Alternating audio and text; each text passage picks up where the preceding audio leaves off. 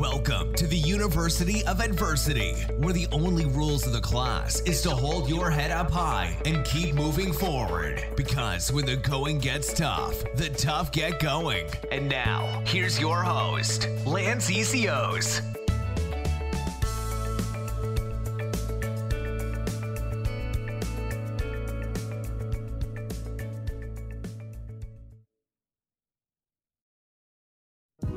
What's up, everybody? Welcome back to the University of Adversity. If this is your first time, welcome to the family. If you're a regular listener, welcome back. I'm appreciating all the love for the show that I've been getting lately, you guys. Thank you so much. I continue to grow myself on this journey, and when I get the feedback that I've been getting, it just makes it all worthwhile. And some of the people that I've been able to connect with and that are going to be coming up are just like, I never thought it would be possible so fast. Now it's blowing up, and it's because of you listeners out there. And I really, really, truly appreciate you guys. So I just wanted to say that. So thanks so much. Well, let me introduce our guest. His name's David Bartley. Great guy. I actually saw his TED Talk on YouTube. He describes his whole story, which we'll get into, but it's really moving and impactful. And I suggest you guys listening to go check out his TED Talk, David Woods Bartley.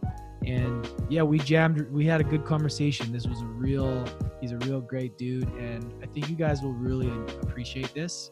And yeah, we unpack a lot. So make sure you listen to this right till the end. If you got any value from this, I would appreciate you guys if you took a screenshot of the episode, tagged us, and put in what your takeaway was or some sort of message that you got from this, and share it with a friend or do what you can, because this is important. And I do this for you guys, and I really want to add value to life, to people's lives. And I think the more we have these conversations about this topic, the more we open people's eyes. And I also want people to know too that this whole thing, this mental illness, and people think because they have these bad thoughts that makes them a bad person or something, and that's just not the case. It's so normal for us to have thoughts. That doesn't necessarily reflect who we are as a human being, because we have crazy thoughts sometimes, and there's not always our thoughts. So it's okay. And my message is to just love yourself a little bit more, go easy on yourself. If you have these thoughts, if you're having a bad day, it's okay, it'll pass, right?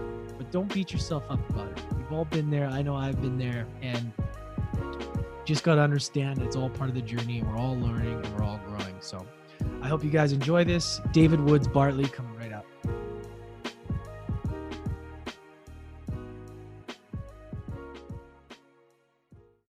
And we're rolling. David, welcome to the show, my man. Man, I'm so excited, Lance. Thank you so much. I would imagine you get a lot of requests to be on your podcast, but please know what an honor it is for me to be here. Thanks, man. It's growing. You know, it's been a really fun journey, you know, and I get to connect with amazing people like yourself, and it's just growing, and it's just a lot of fun.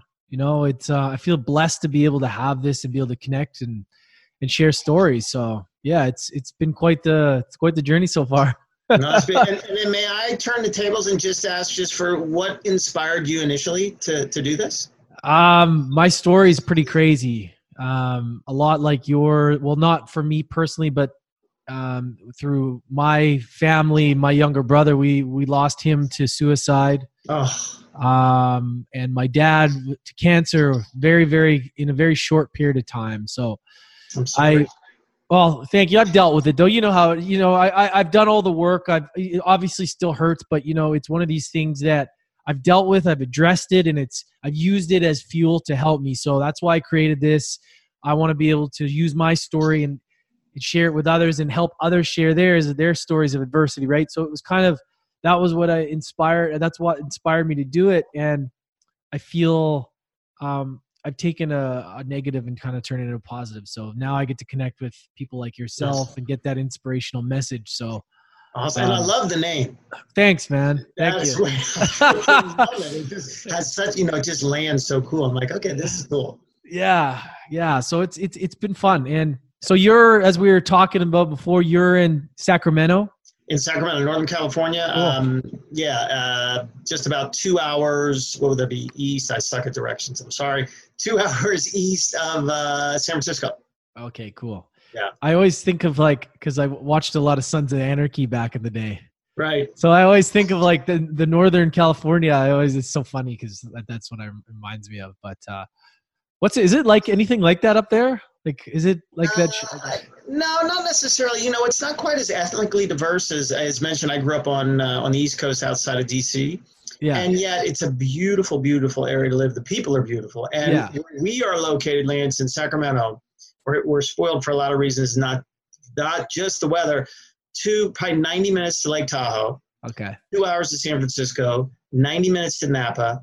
I mean, this is so beautifully centrally located. And the wonderful expansion, thanks to the brilliance of the powers that be in the municipality, Sac Airport now, you can go anywhere. I mean, I just flew to Boston University like 2 weeks ago. It's just like, boom.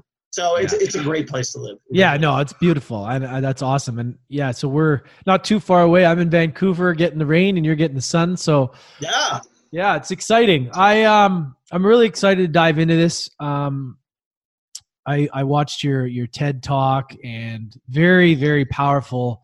But before we unpack that, or we can get into that, I would love to give people a little bit of background about yourself. And if you want to get into their story and go as deep as you want, because you got a powerful one, and maybe just fill us in on the gaps of kind of how you got to where you are today. Sure. No, thank you so much. So I think the easiest way to start is to share that almost exactly 8 years ago, on August 31st, 2011, I was going to kill myself. And I was going to take my life by jumping off the 730-foot tall Forest Hill Bridge. And that's not nearly as famous as its cousin that lies 2 hours to the west, but the Forest Hill Bridge is 500 feet further off the ground than the Golden Gate Bridge. And I made my way to that place on that fateful day, placed the suicide note that I'd written on the center of the dash of my vehicle, keys in the center of the note, made my way to the midpoint of the bridge, and then prepared to jump off. And the North Fork of the American River, Lance, runs 700 feet below, and I was fixated on this circular spot of water to the extent that everything else vanished in my life, in the sense that time and space all went away. And I mention that because I don't know how long I stayed in that position, in this pose with arms stretched out as far as I could to both sides, bent right over at the chest on what was then the 4.5-foot suicide barrier, which has since been raised to 6'1". But I was in this place, a woman passing by whom I've never met acted on a feeling that we've all had. She looked upon that situation and then had the thought, something's not right with this picture. And so she acted on it.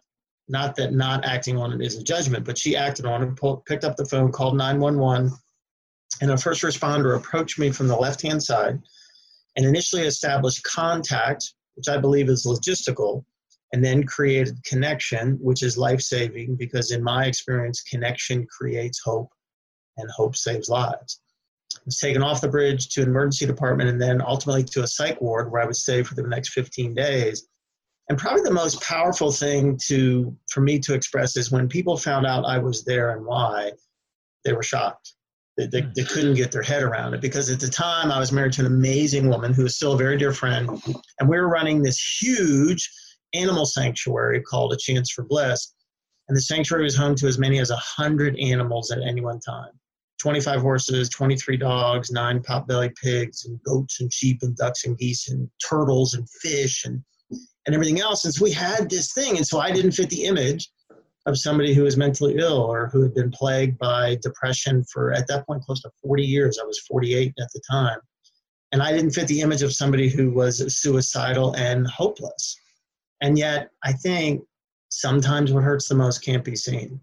There is these invisible maladies, this deep, deep, deep experience of despair and hopelessness lies behind a smile, or in this case, a seemingly perfect and ideal life. We're running this sanctuary, and people thought, how could this person who we knew, this happy guy who was really good at picking up manure, how could he forget the truth of who we are as human beings, that we're worthwhile, we're needed, we're wanted? How could I have forgotten all that?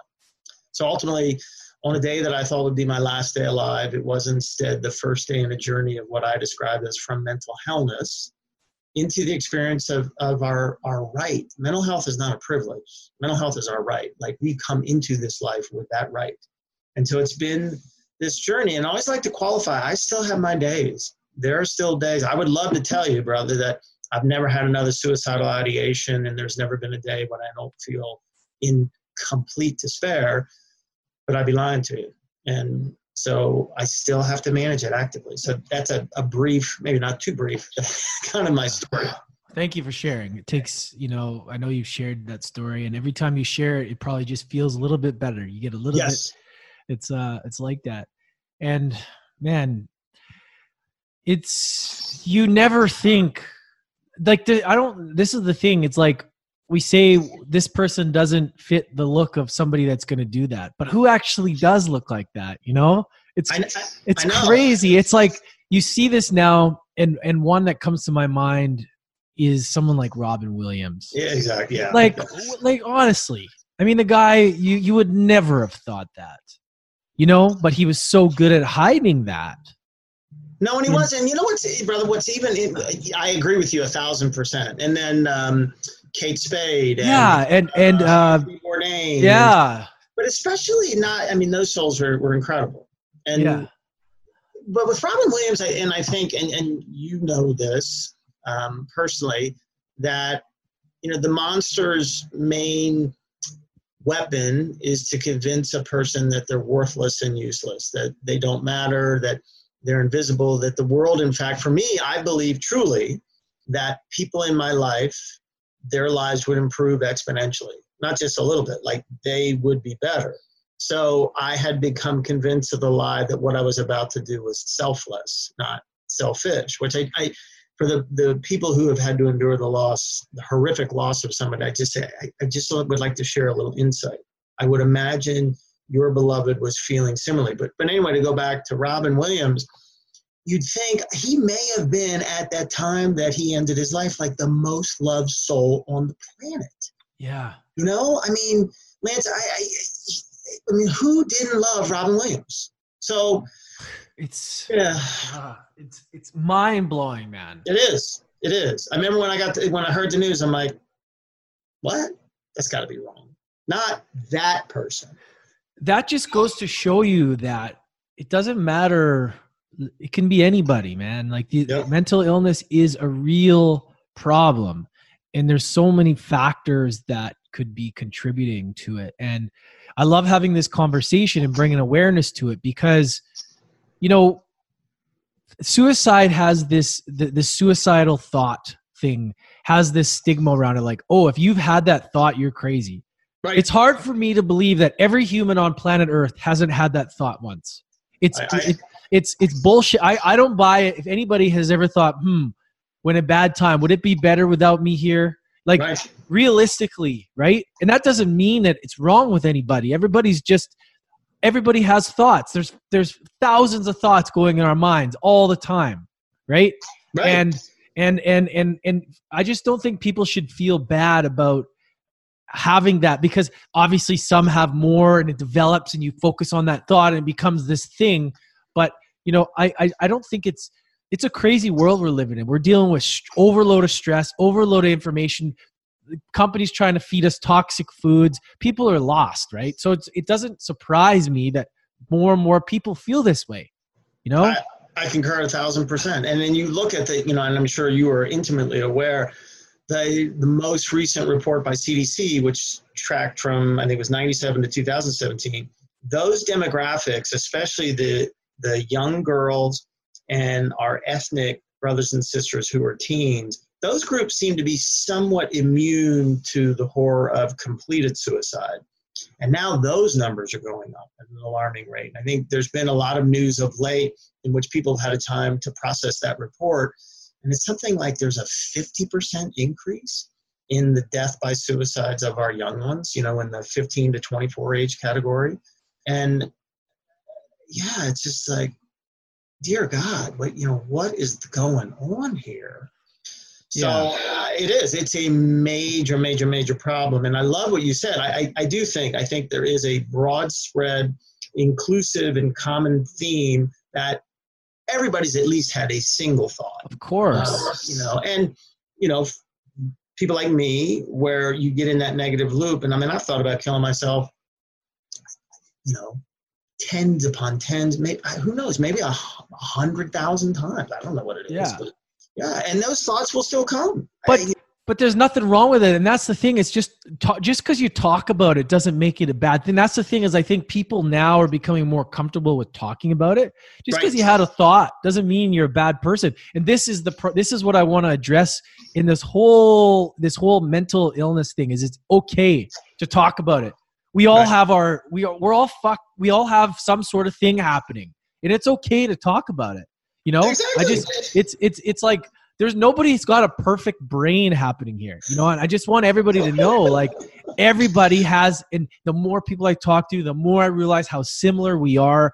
We're all fighting a good fight.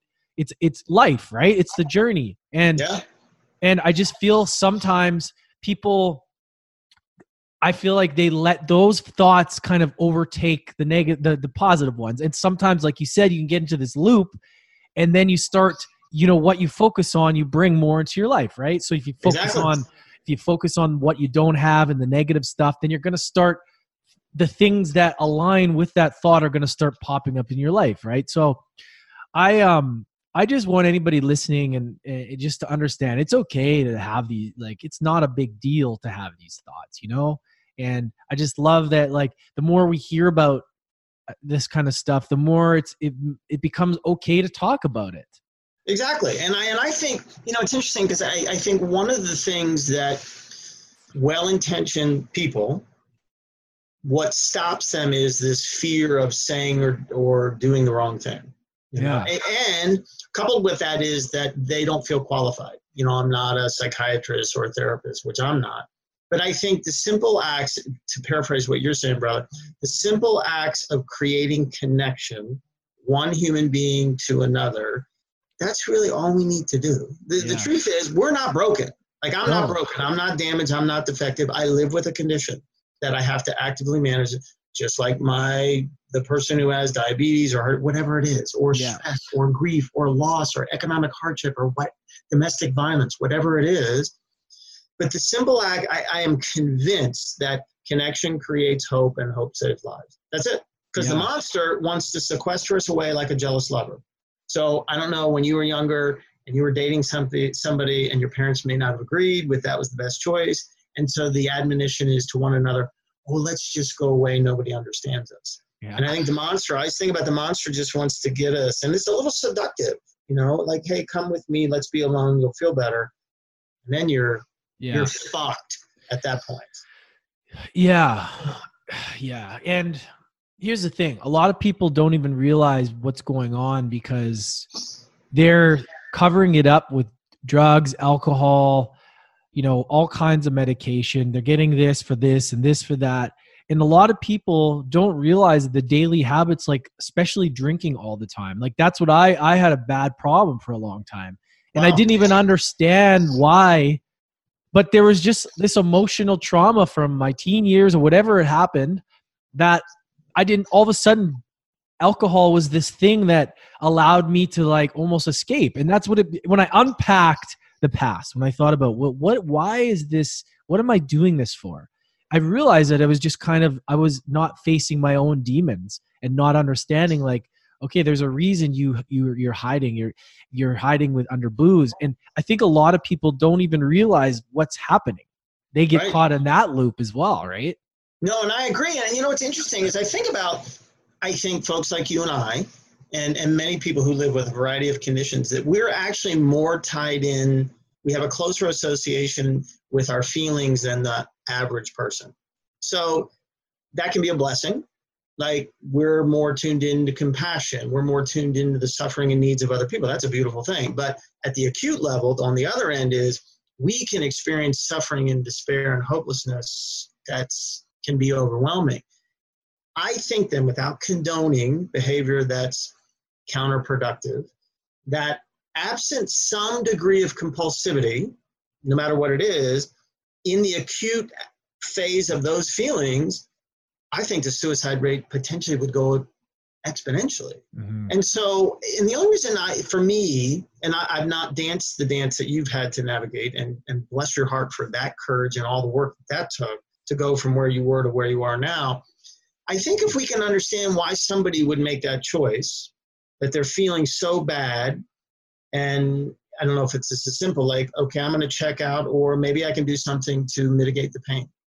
Now, again, without condoning that, but then I look at it, I'm like, wow, okay, I at least I understand it a little bit better. And from that perspective, because I think understanding is so great. We discover the story and the why. Then I don't necessarily have to agree with you, but at least I can create an informed opinion. I'm not just dancing in ignorance. And then ultimately, in the best case of that, I can be in what I call a sanctuary of mutuality. Like, man, we are like crazy connected. And like, man, I get it. Like, let's walk this walk together and help one another. So I think that's just my feel around addiction. That, again, it sucks. It's horrific. I've had my own dances with compulsivity around behaviors and things I've looked at online, which, but in processing somewhat similar to you, it's allowed me to be with these feelings that are really intense. Just like, whoa. What do you? So this is a bit of an issue that what drove me nuts is that the lack of accountability when it comes to giving out drugs for these issues. And this was the problem in my brother's circumstances. I rarely talk about this, but I believe that there are certain things that people need as far as that goes. Like, there are certain medications, but I believe there's not enough accountability for who is giving what and why. And there's too many, well, this does this, and then this does this, and this, and creates all these side effects. But then, somebody gets these thoughts and then takes action. So who's accountable for that? Like, who's accountable for giving that in the first place? Nobody usually, right? Yeah. And that drives me crazy. I don't get heated up very often, but like thinking about that whole thing, that it really bothers me, because I understand people need medication for certain things, but I also believe that there's a lot of lifestyle changes that can help too, that can help impact that. Like, what are your thoughts about that whole situation? Nutrition, drugs, all that. I could not agree with you more. And one of the things, so what I explain is, the monster, and I always refer to mental illness, in my case, depression, as the monster, is not satisfied with just, feasting on my brain. He ultimately wants to control my physiology. And finally, as a final course, as a dessert, just eat my soul. He wants to kill me. So in other words, he impacts my body, my mind, and my spirit, and that's sobering, difficult news. But oftentimes the identification of cause and severity of a problem automatically points the way to the solution. So when I talk to people, I say, look, you are not going to wake up one day and just automatically be well. Like, it ain't going to happen. Bad news. But if you put your self-care on a pedestal, if you create a comprehensive plan of self-care, diet, sleep hygiene, exercise, time outside, therapy to the extent that you feel like you need it, a communion and relationship with a psychiatrist in which you feel connected, medication. And on the medication, I always go on a little tangent. Like, realize the best thing medication is going to do for you is quiet your symptoms. That's it. It's the difference between an Advil and an antibiotic. There's no curative effect in an antidepressant or antipsychotic. What it does is opens the door by quieting your mind to do the curative things: diet, sleep, exercise, counseling, therapy, and then your own, whatever you want to call your spiritual practice, whatever, and some sense of purpose. Like, you do all that, which is a freaking lot of work. Like, I spend as much time, Lance, in self-care than the average soul spends in a part-time job. Is it worth it?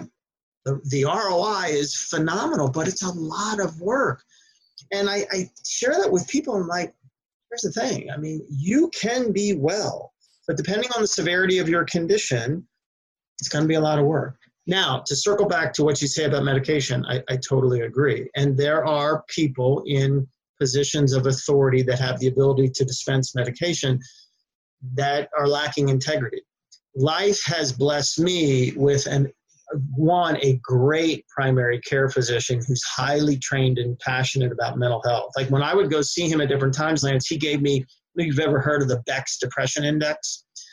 It's like 22 questions and you score. So the higher the score, the more it's difficult. And then Dr. Harris is just so great.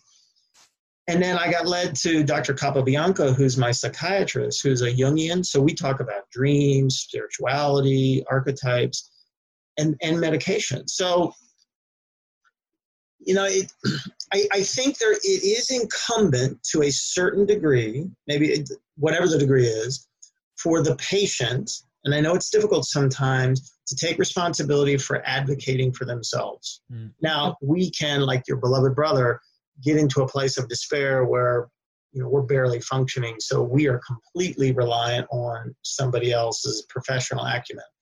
If we get a chance to have even a little bit of relief on that, and we don't feel good about this person that we're in connection with, we got to say, you know what, man, I'm out. I got to choose somebody different. Because there are great people out there. Again, life has blessed me with an amazing therapist, psychiatrist, general practitioner. So I know there may not be enough, but they exist. So walk us through some of the stuff that you did to get that you helped heal you. Like, is there some specific stuff that people that, you know, that they could use in their own lives that you do, and now you do, like non-negotiables? Or yeah, they are all it's not a, I can't think of a word. No, it is like, it's the foundation of my life. And you know what, the other thing is, and I'm sure, but I would imagine you agree, I don't know what it's like in Canada, but I think in the modernized world, this whole thing, if a person advocates and even goes out to say, is, you know, I got to take care of myself, the societal response can be, oh, you're being selfish. You got to put other people first. And I'm like, okay, how's that working for us? Like, my cup full means I have to share. You cannot give from an empty well, especially for those of us who live like your wonderful brother with these conditions. So one, you got to get that nonsense out of your head. And if you put your self-care needs to be the number one priority, it's got to be. If for me to do what I do in service, humble service to other people, I got to be well. So sleep is a big thing. You know, I'd love to think at 56 as a middle-aged man, yeah, I can get by on. You're 56. You look a lot younger, man. I love you. Thank you. I'm blessed by great people. You know, I am. And your skin's like super tight. Like there's no wrinkles or anything. You look like you're like 40, man. Not even. You're the best. You're the best. This is the best podcast of all time. I'm blessed, brother. I am who I am. All my successes are because I'm surrounded by an amazing, great people. Just unbelievable people. So I can't get by on this. I need 7 to 8. Now, again, I know you know, there's more neurotransmission that happens in our stomachs than happens in our head. Oh, yeah. So I think it's incumbent upon me to eat as clean as I can. I don't eat perfect. My God, I had not 1, but 2 bowls of ice cream last night, and it was freaking amazing. I got to work out. I went to the gym today. So it's 4 to 5 days a week. And not only is it the physiological endorphins and everything else, but I have purposely created what I call micro relationships, people I see on a regular basis. And the relationship, if you look at the second word in the definition of the word connection, it's relationship. So I may only see people 2-3 times a week, but it's almost like I've set up this mechanism in which it's impossible for me to be invisible. Like I can't hide. If I show up at the gym, someone's going to say, David, how are you? What's going on? How was your talk? Whatever. Awesome. And then got to be outside. So those things are non-negotiable. I need therapy. I've done a lot of my wonderful therapist, Barbara. Are you familiar with EMDR? What is it? I can't remember what the goofy acronym for is, but it's basically, another way to put it, Lance, is they call it bilateral stim. Okay. So the initial technique, I think, had to do with eye stimulation. I use auditory. Some people do a tactile, very mild. And what it does is it stimulates both hemispheres of the brain. Goes back and forth. And then with a trained therapist, you almost go into a slight hypnotic trance. You go to a point, oftentimes it's used to untangle and unfreeze trauma. And I was raped when I was 11 years old. which that plus genetics, I explained, kind of put me on this path to live with this condition. So by unfreezing things in traumatic place, and Barbara and I have worked so long, now we just go to a less intense, more mild negative cognition.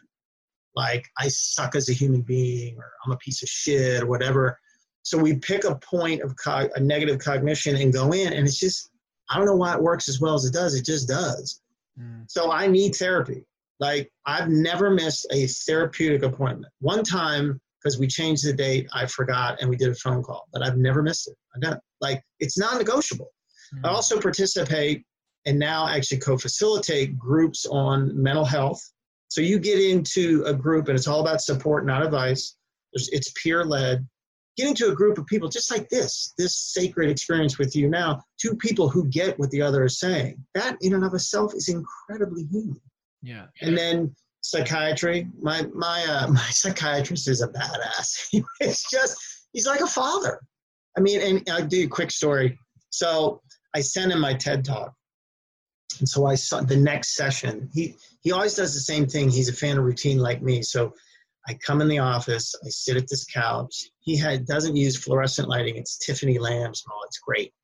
So he doesn't say anything, walks to his desk, sits down. He has this little bowl of shelled walnuts. He puts some walnut in his mouth. The whole time he's not said anything. I've sent him my freaking TED Talk. Doesn't say a word. I'm like, you're killing me. So, and then he gets very methodically, like, he gets out this piece of paper and looking at his notes, and he turns to me and he says, probably one of the greatest talks I've ever heard. I was like, oh my God. Yeah. So this man, I'll see him the rest of my life. That's fine. And then, spirituality, however we define it, doesn't matter. So I have my own practice. It could be going to a formal place, or maybe I go outside, whatever it is. And then I used to run this sanctuary, and that no longer exists. And what I do now, I tell people I wrap mental health in animal stories. So I'm a storyteller. I'm not a statistician or anything else. So that's my purpose. I get to honor my former bride. I get to honor these animals, and to try to take, like you, in your courageous way, take this really difficult subject, break it down to where it's approachable. So that whole thing, that's what I do to stay well. And so I would offer that to the wonderful people who are listening, to just say, medication, like you, I'm a fan, but I manage my expectation.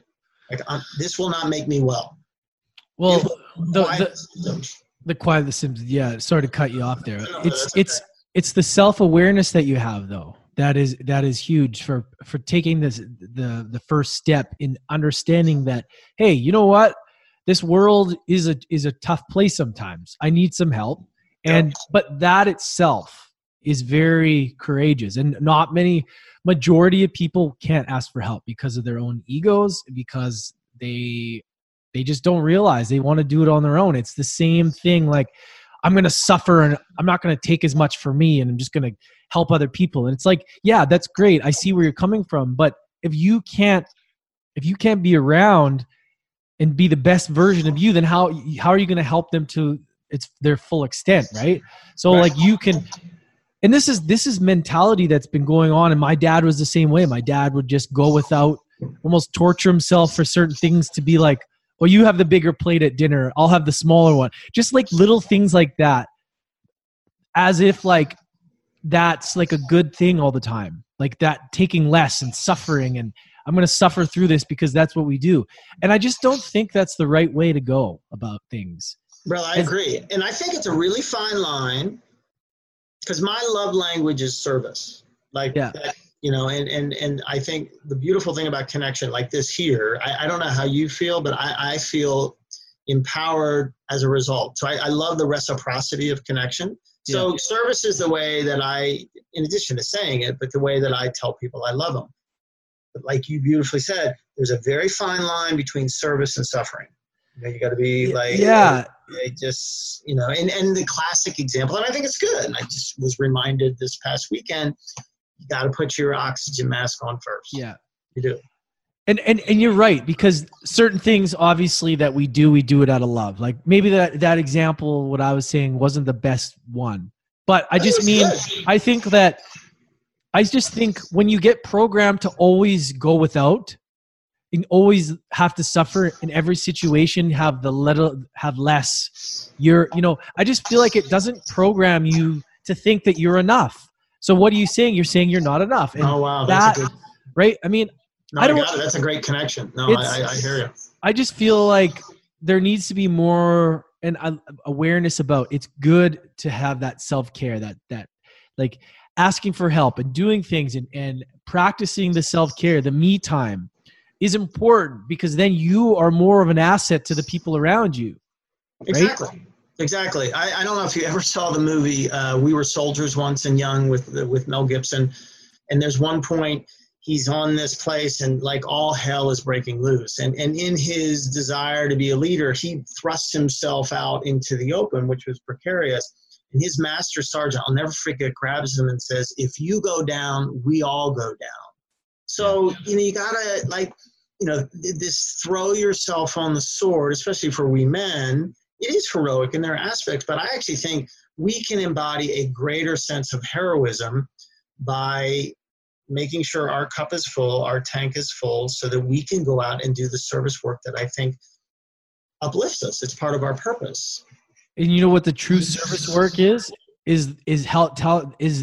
telling people it's okay to be vulnerable. Absolutely. That's true service. Like that's being okay with what is actually happening. Right. Being able to talk about it, open up and be vulnerable. We've talked about this before in the show about the vulnerability and how important that is. Having people understand it's okay, I believe, is true service. Absolutely. And I think, on my best days, and really, I'm just a mouthpiece to share the brilliance of my former wife and what she allowed me to participate in, these great souls who continue to support and help me, just sharing the story and how they created the space for me to show up and be vulnerable. And I hear it every time, and this has nothing to me about me as a speaker, where people just respond, like you say, based on an internal need, hunger, and want for authenticity and vulnerability. And just, and it's interesting, this last part, because I went for a period of about 18 months in which I didn't have a suicidal ideation. And I'm like, wow, this is incredible. And I fell into the trap, not egotistically, I think out of a want that, wow, they're gone. They'll never happen again. And they came back. And then all of a sudden I questioned myself, have I lost the right to go up and speak? Because I feel like I in my own mind, had taken a step back. And the last few months have been tough. Just felt like life was kind of kicking my ass and stress and was just been in some bad places. And something told me of late to just like be real and share that, just add that into the talks, and as people have responded beautifully, and even to the extent of, God, I love that your healing is not perfect. It's not like this one and done and you never deal with it anymore. But that's what's relatable. No, you're right. Exactly. The imperfection, the uncertainty, the up and down of life. And I have to remind myself, because sometimes I'll give a talk, I'm like, oh, you suck. Of course. Because I forgot something. But that's normal, though. I mean, We're still going to do that. The best athlete in the world, everybody still has those conversations with themselves sometimes. No, you're right. Right? It's your ego. Like you're it's trying to say you're not good enough. You're like, I see why you're there. You're trying to keep me safe. I get it. Exactly. I get it. It's like, I understand. I see you. I hear you. Right. No, I agree with you 1,000%. And we all, I believe we all have that. I believe we all have that noise. It's just like whether you're good at or whether you're skilled at tuning it out and realizing like, hey, I'm actually very capable. That was a great talk or whatever. And it's like, right.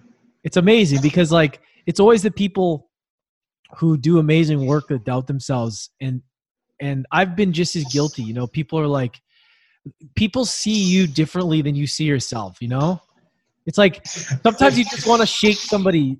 You just want to be like, look, do you not understand how talented and how good you are? Like, the way I look at you and the way, like, do you not see it? Like, it's sometimes the most frustrating thing No, it is. When It you're like, is. you're so good, but you don't understand it.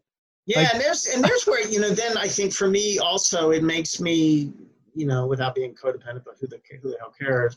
Then I feel sad, Yeah. to imagine, because I can relate. I mean, I think the worst thing we can ever say to somebody is, I know exactly how you feel, because we don't. Yeah. You say, I relate, I understand, I empathize. And then when you see somebody who you think, oh my God, this person is like the greatest soul in the world. And I have a friend of mine, he is just so great. And there'll be times that we connect. He's so amazing. And I'll hear some self-doubt, or he'll go so far to say, and I'm like, you're like one of the best human beings on the planet. And so, and I step into that frustration, but even more of late is, God, I feel so sad that it's, to me, so unnecessary for you above anybody else. And Larry is selfless and serves and is conscious about living green and all these other things, and is altruistic and takes care of himself. I'm just like, man, you embody like a life well lived, and yet he has these dips, which, to go back to what you say, is normal. But in those moments when I see that he forgets who he is, it's just like, oh, God, I wish I could give that to you. Here, take it, please. I'm going to smack you. No, I don't say that. So how did your TED Talk was really well done. Thank you. What did you do beforehand? Was that one of your first big talks? Or tell us about that, because that itself, you're a very good speaker. And I really I turned it on. I was like, whoa, there needs to be more views on that thing, man. I know. I was like, how is this not, it's crazy how that it's really good, man. Thank you. Very moving. Thank you. And I really, really appreciate that, brother. So, it's interesting to go back to this whole thing of connection. I met a guy named Don in the psych hospital, middle-aged guy, was going to end his life, and then we became buddies. So when Don got out, he found this men's depression support group. Middle-aged guys, 6 to 10, got together every Tuesday for 2 hours, and it was about support, not advice. So for the next 6.5 years, I went to that group. I'd actually go counseling 4 to 5, take a break, and go to group 6 to 8, every week. From that group, I met my current therapist, my current psychiatrist, got on medications. But in answer to your question, I met a guy named Will Taylor 7 years ago. And Will approached me. He was working for one of our wonderful county services. And he said, hey, I run this speakers bureau. I think, I'd like you to come and tell your story. And I'm like, WTF? Why would I go do that? What is telling about my worst moments going to be of help to anybody else? And we, of course, know what that is. And so that was somewhere north of 400 talks at this point. Okay. Which I never would have thought. So at one point, of course, oh my God, I want to do a TED Talk. And in fact, there's a vision board back here, and in the far west in the middle is the symbol of TED. So I thought, of course, that'd be like the epitome. And then, so I applied, and I'll never forget, it was a Saturday about noon, and the email came in and bolded said, congratulations. We want you to be part of the TED Talk. In fact, I honestly thought either it was a mistake or they were going to take it away. So I didn't tell anybody. For 3 weeks, I didn't tell anybody. I'm like, I don't, and then I did. And then that whole process, is amazing. And so I'm going to be 100% transparent. So that was it was September 2018. Now, I had in my mind, okay, you know what? That's it. I'm good. You do a TED Talk. And it hasn't been that way. And I have gotten part of this difficult period of late in the last few months has just been some despair about, I don't know what else to do. I can't seem to get above a certain point of notoriety, not from an egotistical standpoint, but from a marketing standpoint. And I don't know, I try to process it, and I think I'm a really emotional speaker. Yeah. And I think what I've been told is that kind of at the end of the speech, kind of like at the TED Talk when I tell the story of Odie, the horse, people are just left with, wow. And they get a little not catatonic, they're kind of frozen in the processing. And I don't know, brother. It's just, so I don't know why. I think it's gotten, 3,500 views, and I've sent, I don't know. And so on my best days, I think, okay, I need to move my feet, do what I'm supposed to do, and then I got to let go of trying to force the details. Yeah, I honestly, like, I think it's just a matter of, look, at the end of the day, social media is a beast. There's a lot of people on social media, right? There's a lot. There's a lot of people. You have to be omnipresent. You have to be everywhere. Yeah. You got to be doing it. You got to be sharing it, building awareness. You should be having your own podcast. These are the things you got to build that awareness out there, right? I mean, otherwise, how's anybody gonna know, right? I feel like with that talk itself is amazing.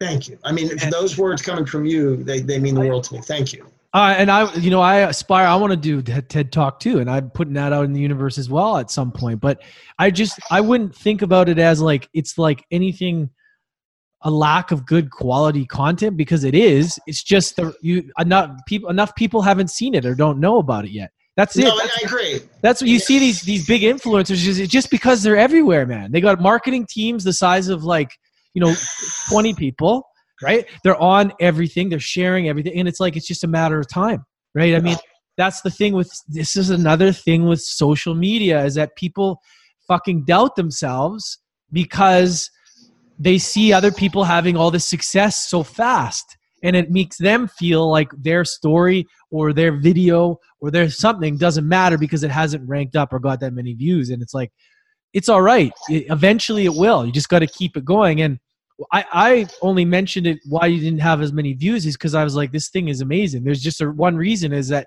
people just haven't seen you enough. That's it. Well, thank you. And again, I believe in the serendipity and divinity of life, and your message coming at a point when I need it is a beautiful thing. And so I thank you. That's a huge gift to me. No, absolutely. And I really respect people who can go out and actually take their story, share it in an environment like TED Talks, and just to be able to do that. And it takes a lot of courage and it takes a lot of bravery. And yeah, I mean, as far as the accolades and all that stuff all comes, when it's meant to, who knows what you're meant to go through first before you probably a year from now, you probably still have another story to tell to get to where you got then, who knows? No, it is. And I'll tell you the one thing that it had the blessing is I have worked really hard, especially over the last year, to become, I think, a much better speaker. I look at the TED Talk now where, let's say, a talk I gave yesterday at a church. I think the talk I gave yesterday was so much better than my TED Talk.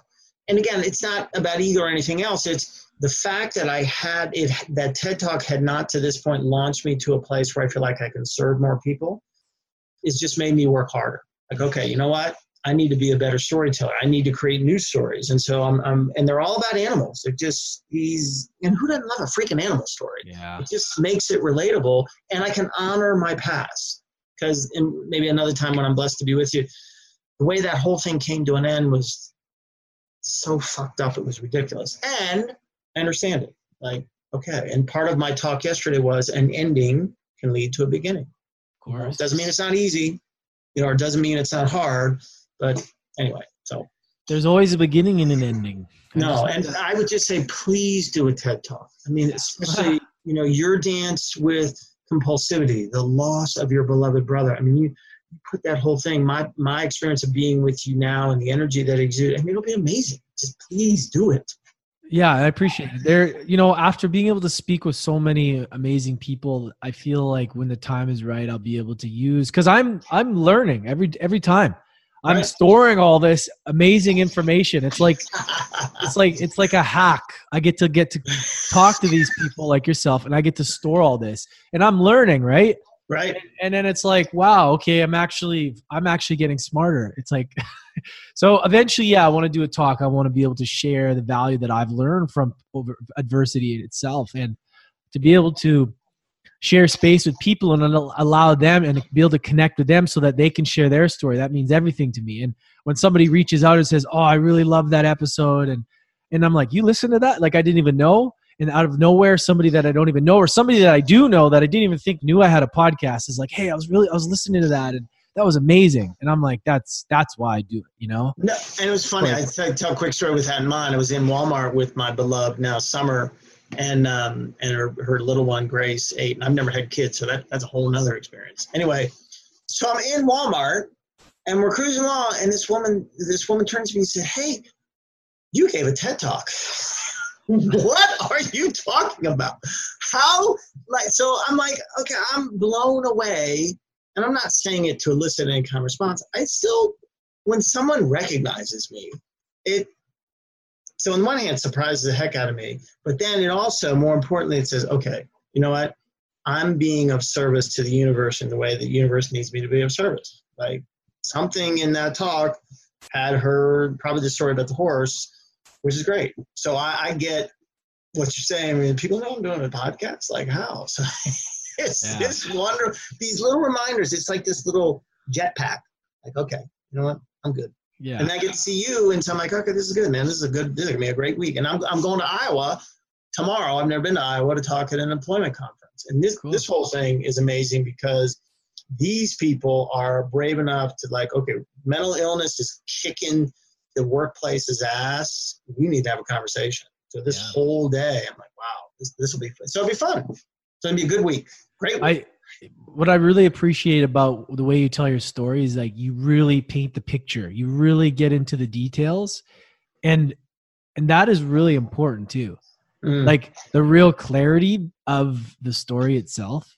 And that's I appreciate that. Even when people tell stories, when people write in marketing as well, when you're sharing your story in marketing, like you need the clearer, the better. Right.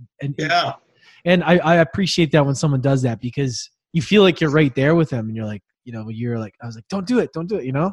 And no, it's great. Yeah. And you know, telling stories, that's what I do. It's just not, you know, I realize that the technical part, that's not my forte. But, you know, on a good day, and yesterday was a good day. I told some stories I had never told before, and like it was fun. Like, that was cool. I like it. Yeah. Awesome, man. Where can everybody find you? Where can we check you out? Thank you, brother. One again for the gift of your time and this connection. So it's David Woods. My middle name is Woods, Bartley.com. So davidwoodsbartley.com. And my niece, Brooke, is incredible. She's done all the stuff. We're going to do a revision to the website. And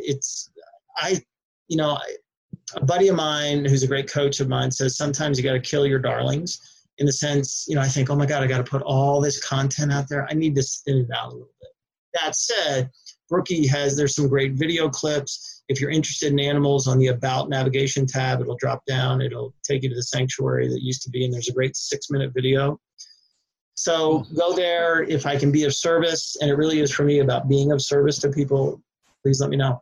Do you offer coaching programs or anything like that? So I do speeches, I do trainings and workshops, and then I actually do one-on-one coaching with people too. And the coaching, I'm not a trained professional. I'm a peer, and I share. It goes back, Lance, to what you said. I share with people what worked for me. Perfect. And then add the other part that I love that you said about accountability. Like you need a partner. You know, just let's do it together. So those 3 things.